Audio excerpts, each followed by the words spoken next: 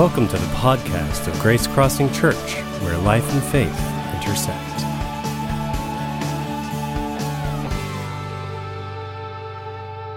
Well, this morning, we want to welcome you to the fourth week of Easter as we continue our series, Body of Evidence.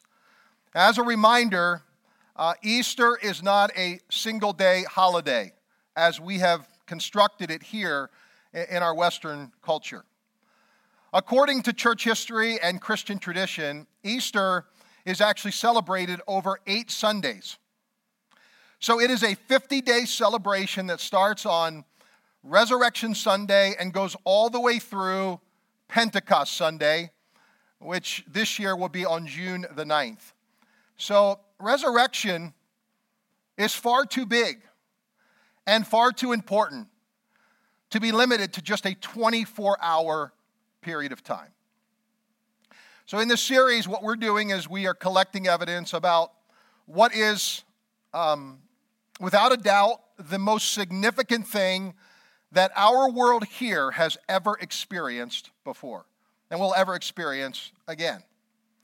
So there are 2 really significant aspects of resurrection that I really think are important for us to understand here this morning before we get into our third evidence. The first really important thing is this. At resurrection, Jesus reclaimed his divine privileges. Now, it's really important we understand this because something happened when Jesus took on the form of a human. He literally laid down and gave up the free exercise of his divinity.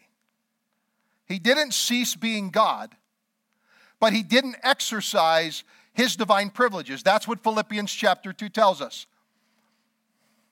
Verses 6 and 7. Though he was God, don't miss that. Though he was God, he, Jesus, did not think of equality with God as something to cling to. Instead, he gave up his divine privileges. He took the humble position of a slave and was born as a human being. Now, for 33 years, Jesus lived on the earth, and his disciples caught a couple of glimpses of what those divine privileges look like when they're fully exercised. When Jesus shows up on a turbulent sea walking on the water, he's giving them a glimpse of what it's like to exercise his divine privileges. When Peter, James, and John are with him on the Mount of Olives, and he is transfigured before their very eyes. He takes on a glorified state. They see him in his pre-incarnate state in their presence. Here is Jesus showing them what this is going to look like when he's finally resurrected. And so resurrection was Jesus literally reclaiming what always belonged to him, but he had willingly let go of.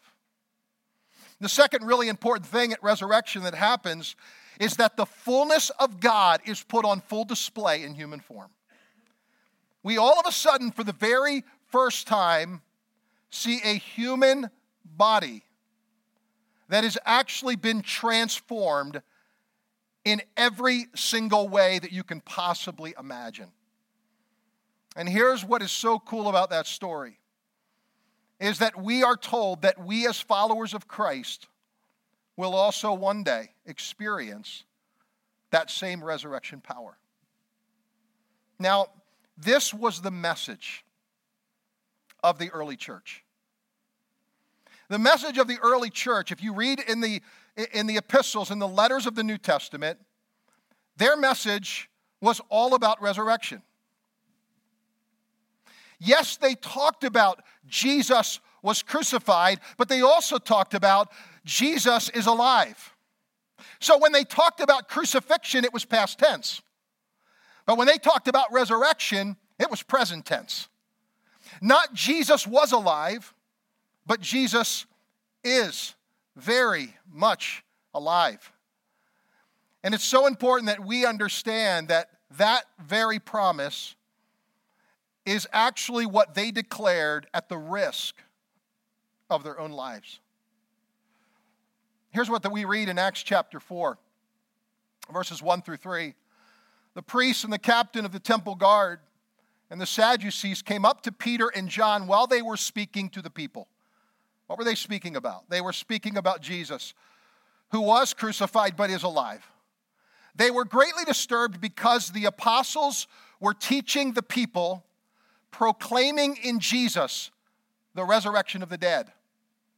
They seized Peter and John, and because it was evening, they put them in jail until the next day. Here's the deal. The resurrection was a threatening message. The resurrection remains a threatening message. But you need to understand what it was they were preaching. They didn't simply proclaim Jesus resurrected. They proclaimed Jesus, that in Jesus, the resurrection of the dead is going to take place. Here's what this verse is actually telling us. This verse is telling us that Jesus was the first to be resurrected, but he won't be the last. There will be others. And every single person that places their faith and trust squarely in Christ are going to one day also experience what Jesus experienced. In other words, he's going to share it with us. Romans chapter 6 actually tells us in plain language that very thing. For if you and we have been united with him in a death like his, we will certainly also be united with him in a resurrection like his. Now, if we died with Christ, we believe that we will also live with him. Here's the reality. At death, you are separated from your body, but you are not separated from life. There was a paper-thin veil separating death and life, and Jesus knew it. We don't know it. We don't understand that. It was not opposite sides, or it was not different things completely. It was actually opposite sides of the same thing. One didn't cancel the other out. And so here's what happens. At death, life continues. It just continues in a different form. And one day, the Bible says, not only are we going to be in spirit with him, but one day we are going to experience a bodily resurrection like he experienced. 1 Thessalonians chapter 4, verses 15 through 17. Our Lord Jesus told us that when he comes, we won't go up to meet him ahead of his followers who have already died. With a loud command, with the shout of the chief angel and a blast of God's trumpet, the Lord will return from heaven. Then those who had faith in Christ before they died will be raised to life. Next, all of us who are still alive will be taken up in the clouds together with them to meet the Lord in the sky. From that time on, we will be with the Lord forever. You may be in this auditorium this morning and you have never heard this before in your life. And I want you to know something this morning. This is part of the good news. That your life is not over when you die if you are a follower of Jesus Christ.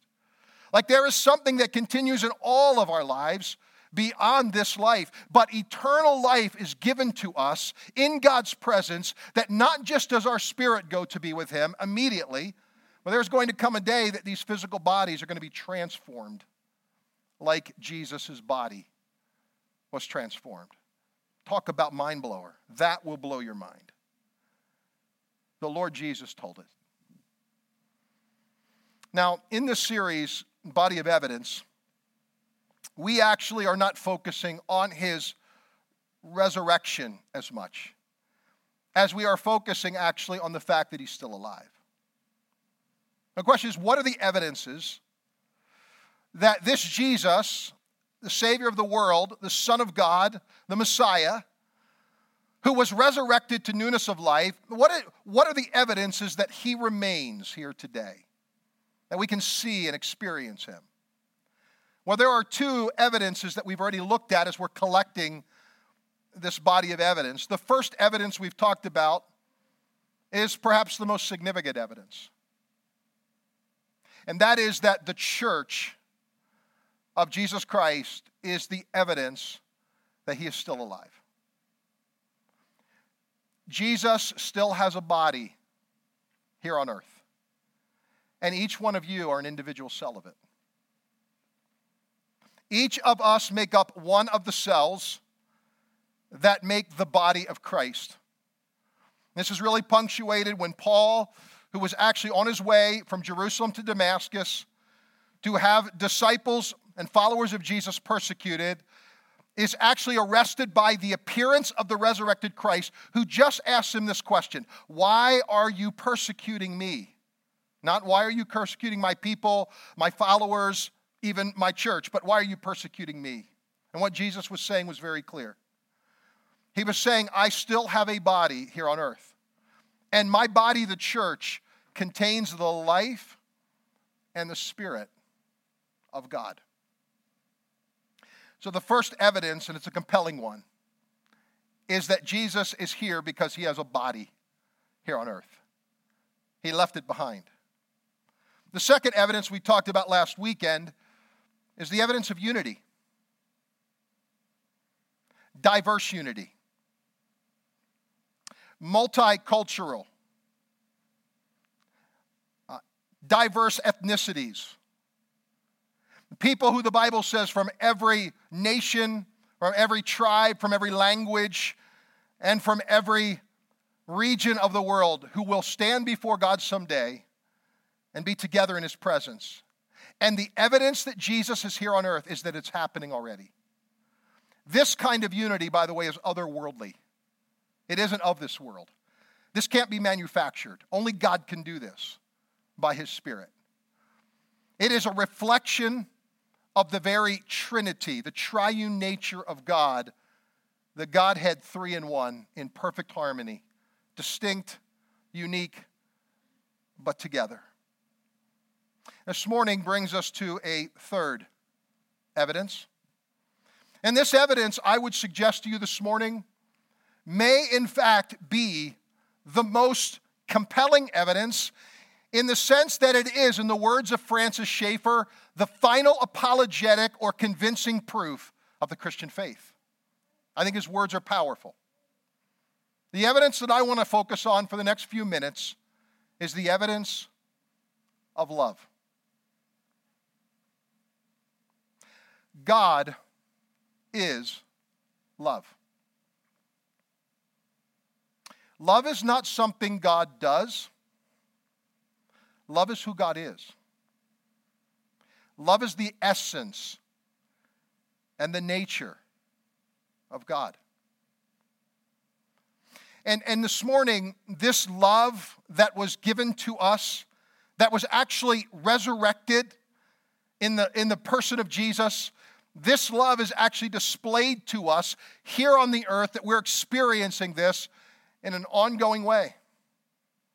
And there are two ways that this love was demonstrated at resurrection that I want to talk about this morning. The first is this. At resurrection, love triumphed over law. Love triumphed over law. In the United States, we have 4 different categories of law. We have criminal law, civil law, common law, and what are known as statutes. Let me add a 5th in there this morning. Moral law.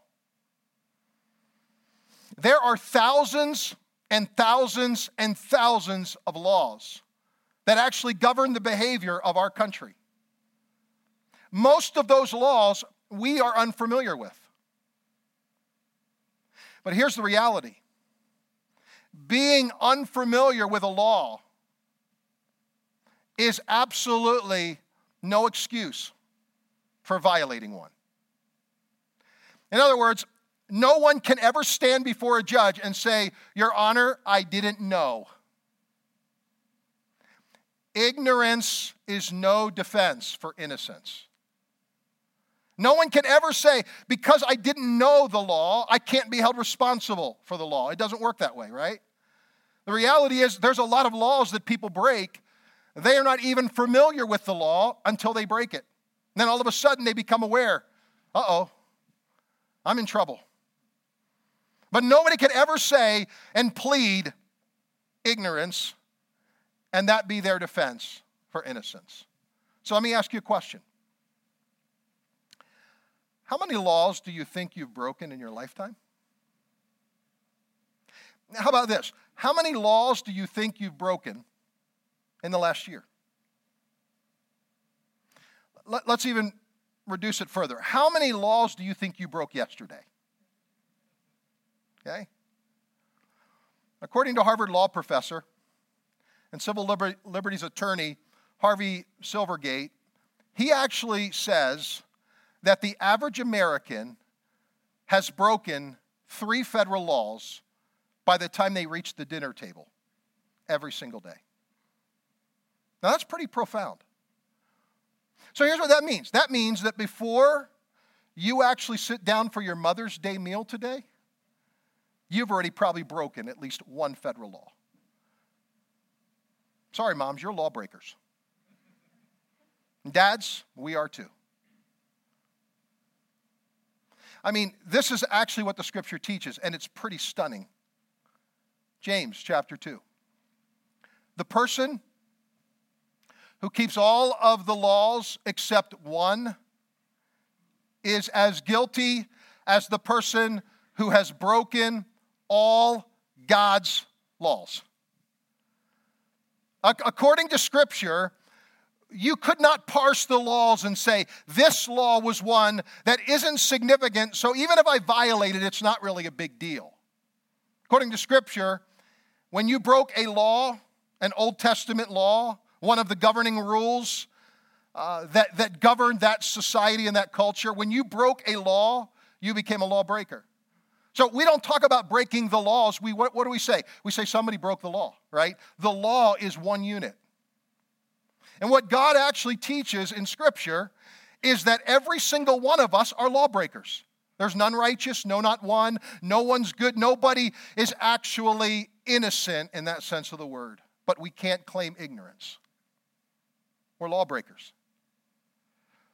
And according to Scripture, once you're a lawbreaker, it's punishable by death. Like it's worthy of a death sentence. But something happened at resurrection. Something happened when Jesus reclaimed his divine privileges. And what happened is he said, listen, I in me have fulfilled the requirement of the law. So everything that was required, including death, I've done it. I've taken it all on. The sin of the world is placed on me. I paid for it in myself. And so now Jesus can do for us what we couldn't do for ourselves. He now can offer us his defense. And his defense becomes our defense. And that's why Romans chapter 8 teaches us this. Really rich teaching here. Verses 1 through 4. There is now no condemnation for those who are in Christ Jesus. Because through Christ Jesus, the law of the Spirit who gives life has what? Set you free from the law of sin and death. For what the law was powerless to do because it was weakened by the flesh, God did by sending his own Son in the likeness of sinful flesh to be a sin offering. And so he condemned sin in the flesh in order that the righteous requirement of the law might be fully met in us, not in him. See, here's what happens. Jesus becomes condemned so that we would not have to be. That's why he can say there's no condemnation to those who are in Christ Jesus. This is a big deal for us here this morning. He goes on to say this, verses 31 through 34 in the same chapter. Since God is on our side, who can be against us? So think of yourself right now standing before a judge. No, let's stand before the judge. And we need a defense attorney. Jesus is on our side. He's at our table. He's representing us. It says God did not spare his own son. He gave him up for us all. then won't he also freely give us everything else? Who can bring any charge against God's chosen ones? God makes us right with himself. Then who can sentence us to death? No one. Christ Jesus is at the right hand of God and is also praying for us. He died. But more than that, he was raised to life. And because he was raised to life, you and I do not have to fear being held in contempt of court. We do not have to fear being found guilty because of our ignorance. All of a sudden, because of Jesus Christ, we are declared not condemned because of him. That is the triumph of the resurrection of Jesus Christ over law. But there's a second really profound aspect of this that I want you to hear this morning. At resurrection, love conquered hate. Love conquered hate. Love did not just triumph over law, but it also conquered hate. At resurrection, more than a body vacated the tomb. When Jesus Christ rose again, love walked out of the tomb. Love actually was what walked away from that closed place. And not only does life look death in the eyes, squarely in the eyes, and say, I win, but at resurrection, love looked hatred in the eyes and said, I win. That's what Jesus meant on the cross when he said, it is finished. The word means final. Listen, love always has the last word. Love always wins according to the gospel message. Now, I know that some of you here share my love for Marvel movies. And I'm a big Black Panther fan. We did that at God at the Box Office this past year. But I've been rewatching some of the Marvel movies, and what I didn't realize was how often Wakanda and vibranium shows up in those movies.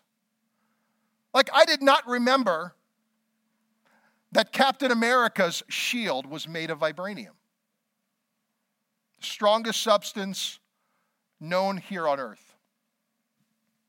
And what's so cool about the vibranium that was placed in the suit of the Black Panther is that it actually absorbed all of the evil and all of the hatred and all of the weapons and all of the attack, and it actually made the suit stronger.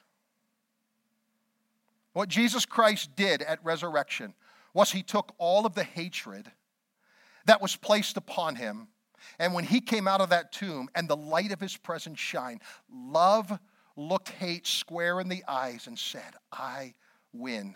I am overcoming all of the hatred of this world by my love. You know, Paul goes on actually, and I love the way he captures this in this same chapter in Romans chapter 8. Look at verse number 35. Who can separate us from Christ's love? Can trouble or hard times or harm or hunger, can nakedness or danger or war? And here's the answer. Verses 37 through 39. No.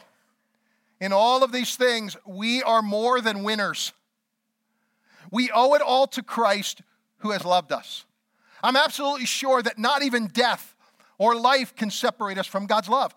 Not even angels or demons, the present or the future, or any powers can separate us. Not even the highest places or the lowest, or anything else in all creation can separate us. Nothing at all can ever separate us from God's love. That's because of what Christ Jesus, our Lord, has done. Just look at the number of times the word separate appears. When Jesus was crucified, he was separated. But when he erupted forth from the tomb, when resurrection power filled his body and he came back to life, we were no longer separated. Not only was he not separated from us, but we no longer have been separated from him. So it doesn't make a difference. You can put anything else you want in here. You can list whatever your greatest failure is, whatever your greatest disappointment in life is. You can put there your greatest fears. You can put the behaviors that still disgust you, that you still struggle with, those besetting sin that still manifests itself in your life. Listen, when God came out of the tomb, love walked forth. And that love that walked forth says that we are free. There's no condemnation. We are set free from every, not just the law, but from hatred that would try to separate us from God's love. And the question is this morning: how do people experience this love? How did you experience God's love?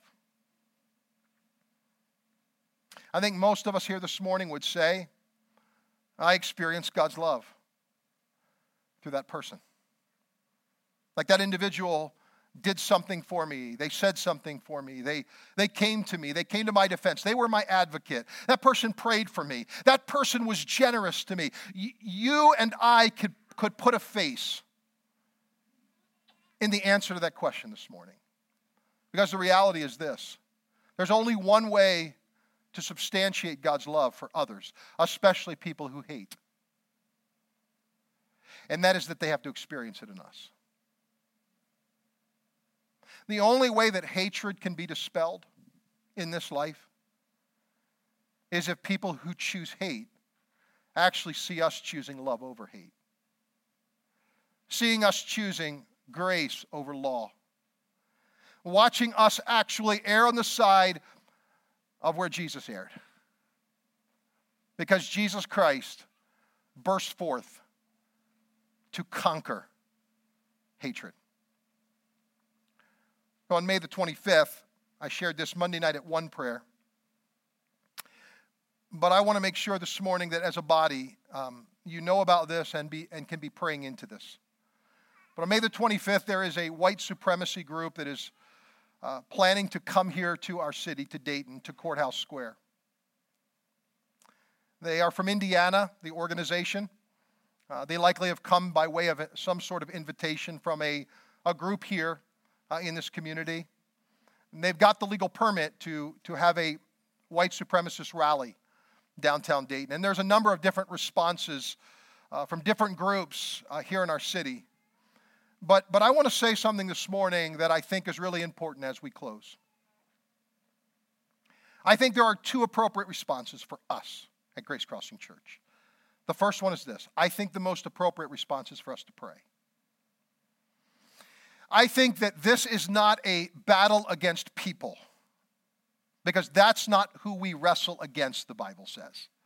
It's against flesh. It's not flesh and blood. It's principalities, it's powers, it's forces of darkness in high places. There is a motivation behind every hate group in our world.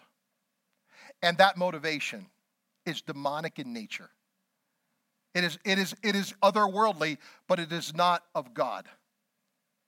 And I think one of the greatest responses that we can have is to pray that God will raise up a standard against the forces of darkness, and to pray that this group disbands and for somehow and through some set of circumstances is unable to even come here to the city on May the 25th. I believe God can put up a supernatural roadblock of resistance.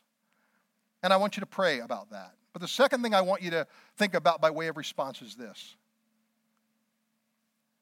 that group is not our enemies. We may be their enemies. And I certainly don't stand on the side of where they stand. I'm completely on the other side. But listen, we need to pray and we need to love those who hate. You do not overcome hatred by hatred. It never works that way. That's why the scripture teaches us everywhere that, listen, do not return evil for evil, but return evil for good. Do not return hatred for hatred, but return hatred for love. That needs to be our response. because this is not about flesh and blood. We need to pray, and we need to make sure that we do not respond and react in like to those who choose hate. We need to let love be what it was to God. Love always has the last word. Love always wins in the end. 1 Corinthians 13, I'll close with this. 3 things will last forever. 3 things. That's it. Faith, hope, and love. And the greatest of these is love. Let's pray. Jesus, we want our hearts to be surrendered to you. We want to receive what was given to us at the resurrection. And I want to thank you for the living evidence that you are still alive here on this earth, because you are love. And so every time we love, we are displaying your presence here on the earth. God, we are most like you when we love. So my prayer today is that you would help us, that in the face of opposition, in the face of hatred, in the face of people who want to condemn, in the face of all of those who speak evil and speak negativity and speak even pain over others and even the death sentence, Lord, we want to speak life and we want to speak love, because that's what you spoke of, and that's exactly what was released in the resurrection. So I pray today, God, that you'll help us to land on the side where you are, to be, Lord, at the place that you are, to make sure that our hearts are always moving in your direction, God, that there's a lot of things that people can find fault with in our lives here on the earth, but the one thing that people can't really find fault with in the end is when we love, because when we love, we're like you. So I pray that you'd help us, that even in the face of hatred, to let love be our lead foot. Let us, I pray, appropriate your love in our hearts so that it can be manifest through our lives to those we come in contact with. We thank you and we praise you, Lord, for your presence here this morning. Go with us as we leave and exit this building, but let your presence remain with us, I pray, throughout the day as we gather with family, as we celebrate, and especially as our moms are celebrated. Help them, I pray, to feel loved by you and celebrated by you. We thank you for it in Jesus' name. Amen. Amen. God bless all of you. Thanks for being here today. Have a great Mother's Day. Thanks for listening. To learn more about Grace Crossing Church, including service times and directions, check us out on the web at www.gracecrossingchurch.net. We hope to see you at one of our upcoming weekend worship gatherings. Have a great day.